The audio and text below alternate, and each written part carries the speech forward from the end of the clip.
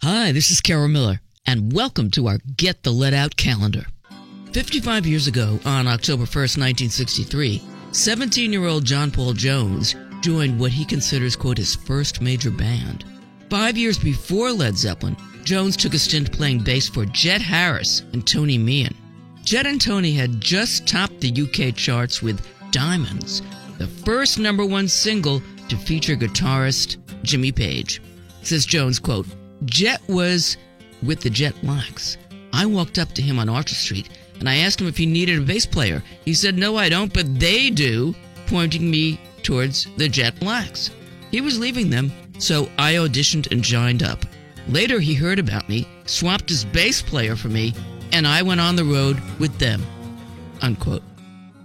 On October 2nd, 1972, Led Zeppelin's second tour of Japan began with the opening concerts at the Budokan in Tokyo.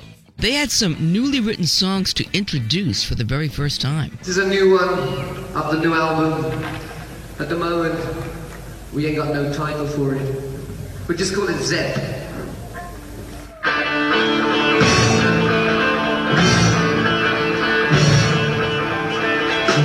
But as much as they'd like to believe that song remains the same, Robert Plant's voice was showing signs of change.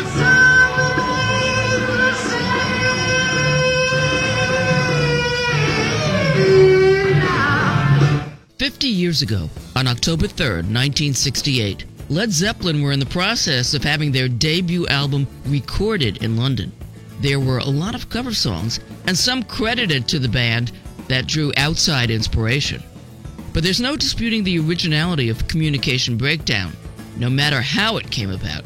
John Paul Jones says, Communication Breakdown, that was another original. I think that happened in the studio. I don't know who started it. I'm sure Bonzo had something to do with it, knowing the pace of it.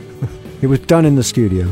Definitely done in the studio. And if you ask Jimmy Page, I had very clear ideas of the material that I wanted to do, and I'd written Communication Breakdown. 50 years ago, on October 4th, 1968, Led Zeppelin played their very first show in England, where they were billed in Newcastle as the Yardbirds. Their supporting act was Terry Reid, who some months earlier had turned down an opportunity to join the group, but then wisely recommended Robert Plant. Meanwhile, on the same night as Zeppelin's earliest UK gig, the British band Cream performed in Oakland, California, kicking off what was billed as their farewell tour of the US.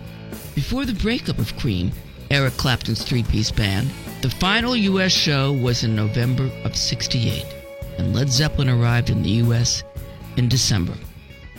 On October 5th, 1972, Led Zeppelin's second tour of Japan reached the Nagoya Public Hall. After a full show, on this tour they normally played Immigrant Song as an encore. Tonight, however, they led into a version of Thank You, with an extended keyboard solo from John Paul Jones, who just happened to slip in some traditional Japanese music.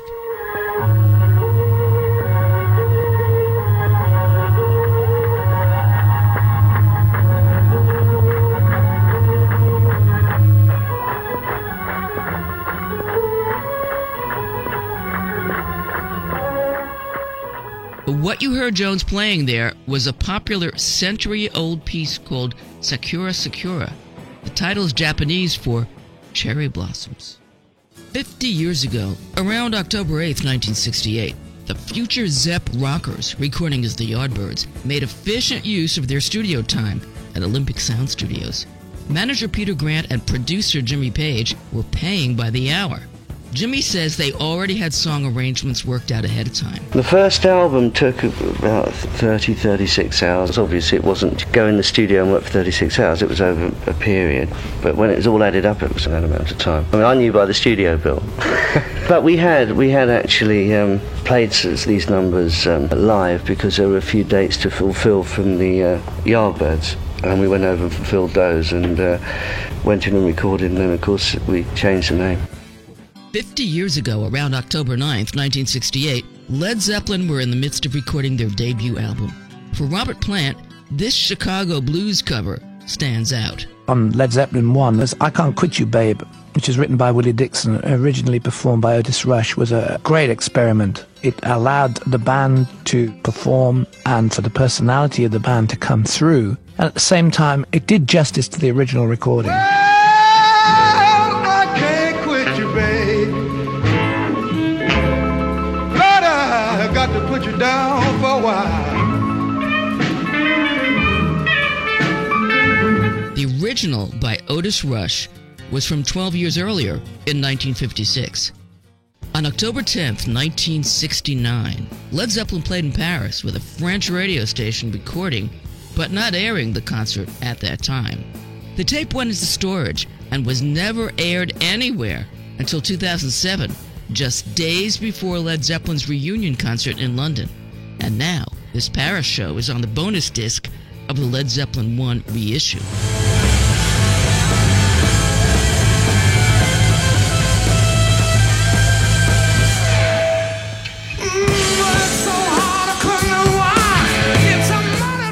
Zeppelin were in France for this one show only, after touring the Netherlands for about a week.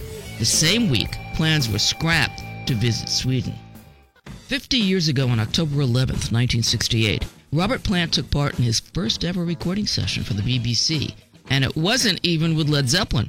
He was playing harmonica for guitarist and radio personality Alexis Korner on his music show Rhythm and Blues. Robert had performed live with Alexis during the summer before Jimmy Page came around.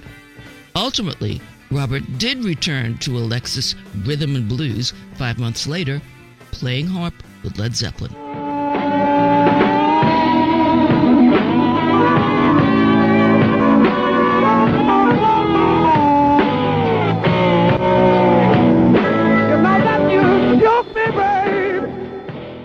Years ago, on October 12, 1978, the members of Led Zeppelin were one day away from rehearsing for the second time all year. Their time off came when Robert Plant lost his son. It took John Bonham's intervening to encourage Robert to participate again. Rehearsals at Easy Hire Studios resulted in songs for their new album, as well as another song that was essentially Zeppelin's take on punk rock.